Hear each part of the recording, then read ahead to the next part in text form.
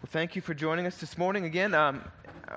We're starting the series today called Loving Your Neighbor. And I thought I'd start by sharing with you a little story of one thing I experienced when I was in Europe this summer. For some of you, you may know that I actually hiked the Camino de Santiago in August. It was like a 600 or 700 mile journey across Spain. And as I was doing so, I ran into scores of young adults in their 20s and 30s. Most of the people I ran into were in their 20s and 30s. They were from all over the world, but mostly from Europe.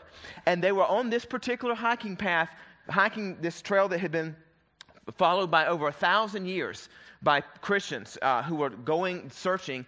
And when I would ask many of them, why are you doing this Camino? This is a hard journey. This is a long journey. Why are you doing this? Almost without fail, I would hear the same answer over and over again. They would say, because I'm searching for something. I need direction in my life. I'm looking for something. And they weren't sure what it was, but they knew they needed answers in their lives. They needed to have a sense of meaning and purpose in their lives. So oftentimes when I would hear that, I would ask them what their faith looks like. I'd ask if they were a Christian since they're following this Christian path. And many times what I would hear is, oh no, I'm not a Christian, I'm an agnostic. And then when I would ask a little bit more about that, they would say, I'm not sure that there's a God. I can't say for certain that there isn't, but I just know that God's not there. And they would point to a local church in town. About the church, I would hear words from them like out of touch, narrow-minded, and irrelevant. And it didn't help for the fact that many of us, we were walking by all these churches day after day after day, scores of them, and they were almost all locked all week long with no one there. All these people are walking by these churches and they're searching for something. They're searching for meaning, they're searching for purpose, but they come to the doors of the church and they find no one there to welcome them. People say that Europe is post-Christian, and I could sense it. There's a deep hunger for something more, and yet it's met with apathy on both sides, so young adults keep searching. These days, I'd like to say that America is different, but really we're not all that much different anymore, are we? Sure, most of our churches aren't closed all week long. Our doors are open. We have great worship services on Sunday mornings. You can even watch services online from the comfort of your own home. But very few young adults today are finding comfort and hope in their faith. There was a recent study that was done of 20 and 30-somethings here in America, and they were asked a question. What words would you use to describe Christianity today? You can see the words that were most often chosen. Hypocritical, judgmental, and out of touch with reality. As Christ followers, we are called to be different from the world around us. But are we? Short of church attendance and maybe a Jesus Fish bumper sticker on the back of our car, how are we different? If we're not different, the church sees, in the church, the world sees us as insignificant and unimportant. I wonder, what would change those assumptions in our world today? Would it be more programs in the church? Better programs, or is it something more?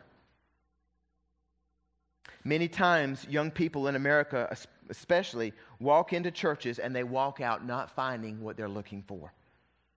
A few days ago, one of our staff heard that a former coworker of his here in town committed suicide. The man had tried attending church regularly and was even serving in the church. And eventually he quit it altogether because he wasn't finding what he was looking for. He wasn't finding what he needed. And he died without even as much as a memorial service. What was missing in that man's life? Well, you might think this is a hard question or a tricky question, but really it isn't. It's right here in the pages of Scripture. Jesus was asked, what is the most important thing that we as Christians people are to do? And he answered with the very thing that is the most needed by people throughout the world today, regardless of age, sex, or background, financially. It's the same answer. And we find that in the pages of Mark chapter 12.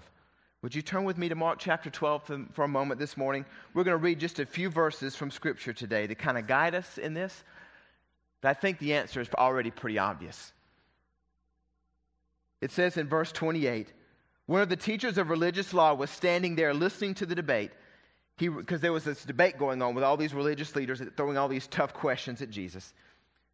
He realized that Jesus had answered well, so he asked, of all the commandments, which are the most important? Jesus replied, the most important commandment is this. Listen, O Israel, the Lord our God is the one and only Lord. And you must love the Lord your God with all of your heart, with all of your soul, all of your mind, and all of your strength. And the second is equally important. Love your neighbor as yourself. No other commandment is greater than these. The teacher of the religious law replied, well said, teacher, you have spoken the truth by saying that there is only one God and no other. And I know it's important to love him with all of my heart and all my understanding and all my strength, and to love my neighbor as myself. This is more important than to offer all the burnt offerings and sacrifices required in the law. Realizing how much the man understood, Jesus said to him, you are not far from the kingdom of God. So you see, after a few people had tried to trick Jesus, tried to trap him, this one guy, this one religious teacher, he is listening to all this and he's thinking, I wonder if Jesus can answer my question. And this wasn't a trick question. This was one that was genuinely burning in his heart. He was one of these teachers who would teach these hundreds of laws that the Jews are to follow all the time.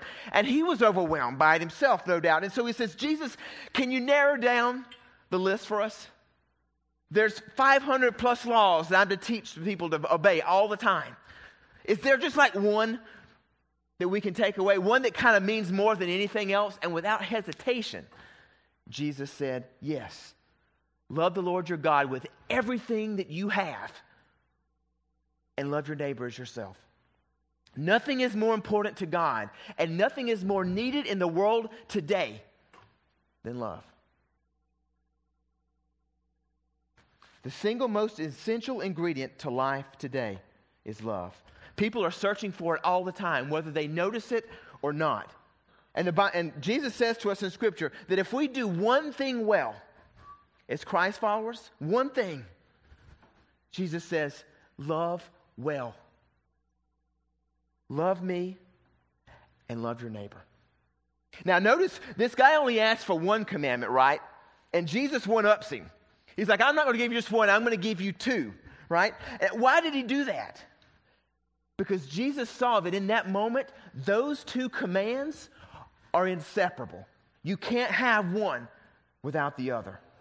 And it's ironic because back in Jesus' day, there were Jewish men who wore phylacteries on their wrists and on their heads. I actually saw several of them as I was visiting the Wailing Wall in Jerusalem back in May. Young boys as young as 13 years of age would wear these straps around their heads and their arms. And in these, you perhaps can see them in this video. And in those little boxes that are on those straps, do you know what's written inside? These boxes are about this big. But inside those boxes is written a phrase. Love the Lord your God with all of your heart, soul, mind, and strength.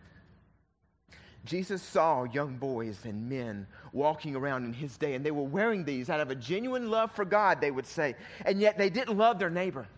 And Jesus said, you can't do one and not do the other. It's impossible.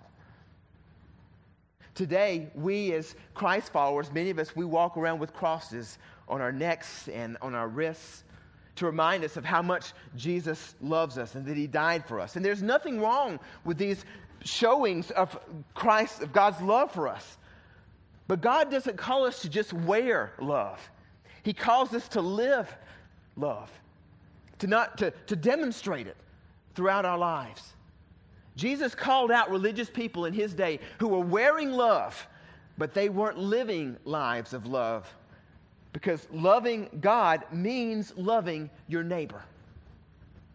2,000 years later, we, even as Christian people, we don't always remember this, do we?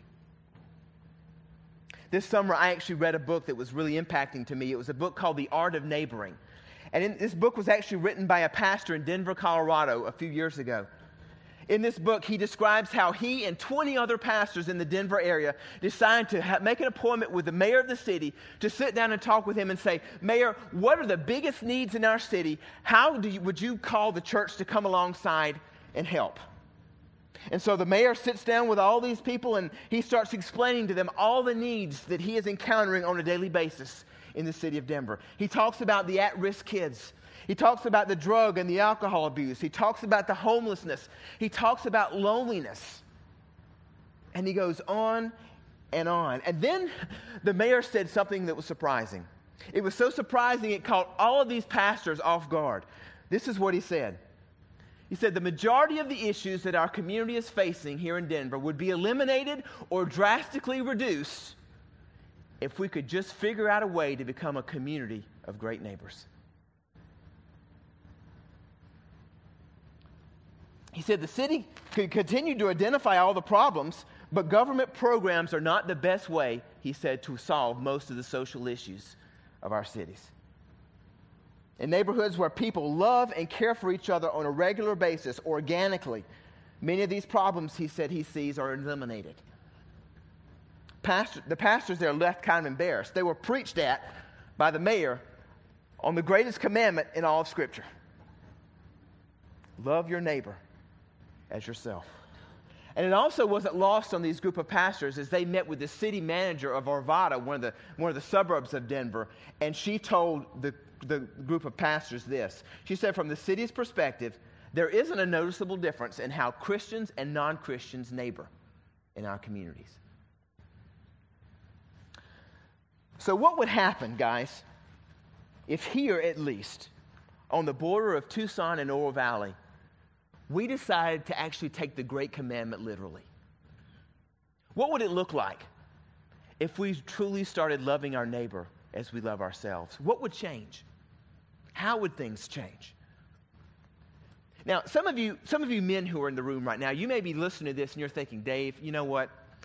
I hear what you're saying, but I'm not into this love thing. Love's about feelings, and I'm just not into feelings. I'm not into this sappy, sweet kind of love that says, I'm a guy, I don't do that. Well, let me just share something with you. Jesus says that this kind of love he's talking about is a love that helps, that protects, that sacrifices, John 15 says, for what is right. It's a love that rolls up its sleeves and does things that people can't do for themselves and that others around won't bother to do. Yet, our capacity to love in ourselves, I want you to hear this, it can only go so far. There's only so much that you can do in your own strength. Real sacrificial love, it comes from God. That's the source. You can only manufacture that for yourself for only so long. The more that your relationship with Christ grows, we talked about this in the last series, the more power we have to love as Christ loved in the world. We have to have that love relationship with God to truly sacrificially love our neighbor. Without it, it's just hollow. This summer, my family and I also visited a place in Spain called Javier. And while we were there in this little town called Javier, we went to this castle that was there. That was really interesting. It was a castle that was lived in mostly in the 1500s. And one of the people who had lived in this castle was a guy by the name of Francis.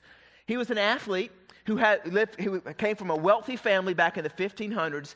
And he went to school in the University of Paris because he decided that he wanted to be a wealthy university professor. And while he was at the University of Paris, he happened to meet a guy, he actually dormed with a guy named Ignatius of Loyola, who some of you remember from this last series. This guy got under Francis' skin because one day he looks at him and he asks Francis a question. It was the same question that Jesus asked his disciples. He said, as he was talking about this desire to be a professor and make a bunch of money and live wealthy, Ignatius said the words of Jesus to him. What does it profit a man if you gain the whole world and lose your soul? That question bugged Francis. He was, as I said, he was an athlete. He had these dreams for being a success in life. And you start bringing up all this Jesus stuff, and it just complicates everything, right? He couldn't forget this question that Ignatius posed to him. He thought about it all the time. He'd think, God, are these plans that I have created for my life, are they your plans? Or do you have different plans in mind for me that I can't see right now? A few years later, Francis finds out that there's a need for missionaries in India. There are millions of people who don't know Jesus. And God touches his heart and says, I want you to go there. So he does. He gets on a boat and he goes to India. And while he's there, he not only works in India, he ends up going to Indonesia, to Japan, and even to the doorstep of China before he dies of sickness at the age of just 46 years of age. Now you might think, well, that was a waste, right? He's following this Jesus call, and he goes to the other part of the world, to people he can't relate to, people he lives a lifestyle completely different from him, and he dies at the age of 46. Well, did you know that before Francis of Javier died, he had led over 700,000 people to Jesus? 700,000. People would write back then about how this white guy came and loved us way more than we could understand. There are stories that are told about how Francis would walk through Indian villages ringing a bell with this huge smile and laughter on his face. And he would attract young kids, and then he would sit down with them and he'd tell them about Jesus. Francis led more people to Jesus than anyone in history before him except the Apostle Paul. And it all came from this heart to love his neighbor. A neighbor that turned out was on the other side of the world, but one that God called him to love. Men like the Apostle Paul, men like Francis, didn't just see loving your neighbor as something that we say that we do, or something that we do when we feel like it, but something that we follow God and we actually do. In 1 John chapter 3, it says this. It says, "Dear children, let's not merely say that we love each other. Let's show each other the truth by our actions." Our actions will show that we belong to the truth, so we will be confident when we stand before God. Even if we feel guilty, God is greater than our feelings, and He knows everything. Because nothing, guys, is more important to God, and nothing is more needed in the world today than love. And you might say, Dave, this Francis, that's a great story, but I'm not called to be a missionary. I know that. He might not have known it, but I know it. Well, maybe not. But as followers of Jesus, God calls all of us in love to go the extra mile. So where do we start? Well, we talked about this in the last series. The first thing that we have to do, if we're going to take loving our neighbor seriously, is we have to love Christ with all of our heart, soul, mind, and strength. If we don't, then this whole idea of loving our neighbor becomes hollow. It becomes rote and meaningless. 1 Corinthians tells us, you can do all this stuff, but if you don't do it with love, genuine, Christ-centered love, it's like a resounding cymbal. It doesn't mean much of anything. Christ has to be at the center of everything for us.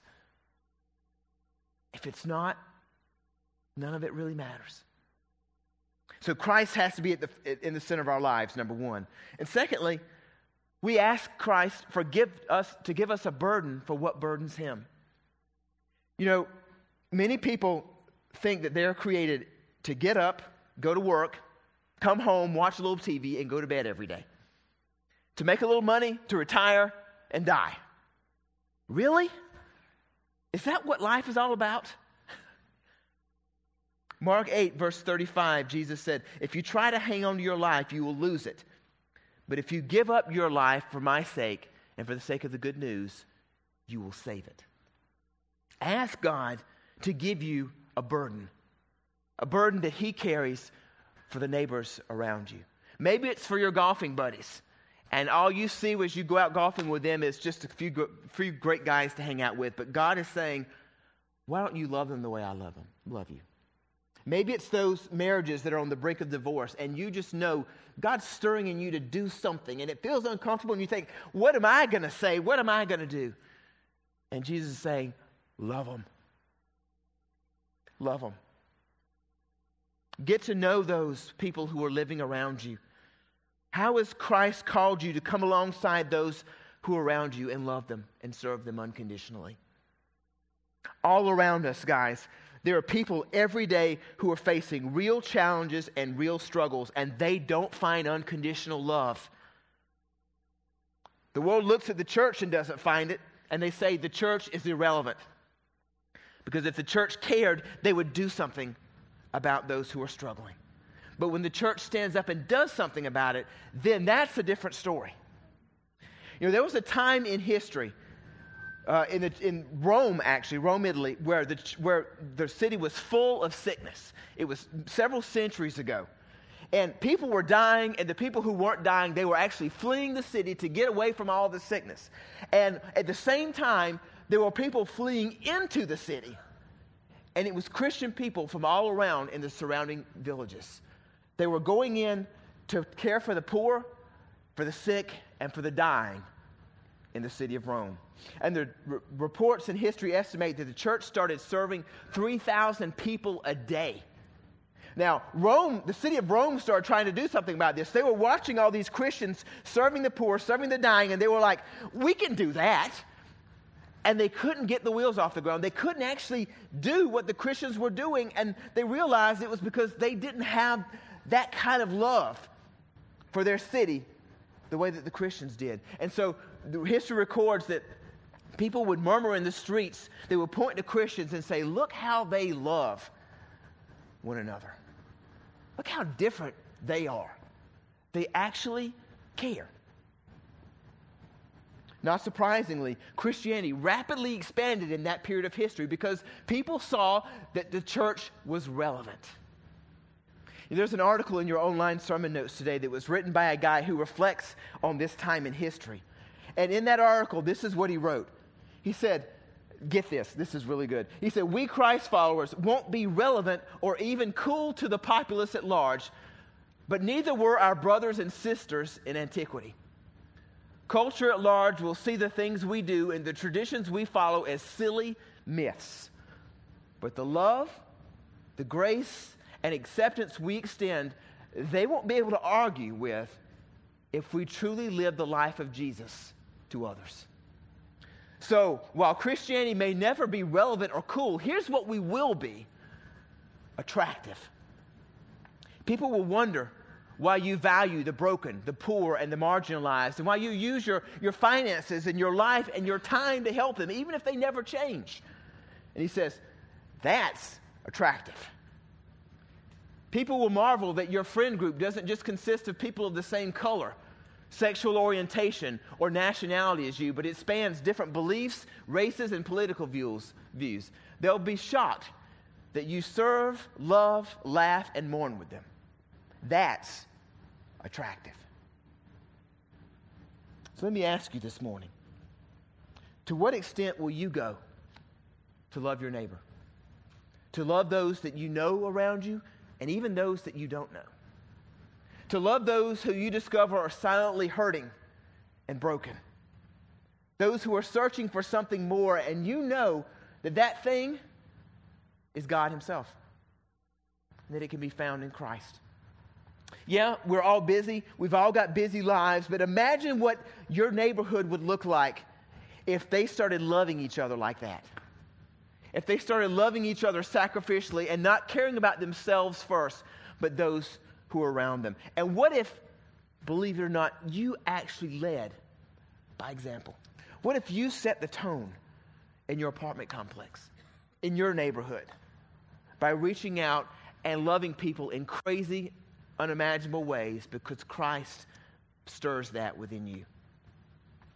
Nothing is more important to God in this world. Nothing is more important to God. And nothing is more needed in this world today than simple acts of love. May we be a people who do not lack the urgency to follow Christ in the greatest commandment of all. And may we not just wear love on our necks, but live it out in ways that are real and attractive and relevant so that lives can be changed forever. Would you pray with me?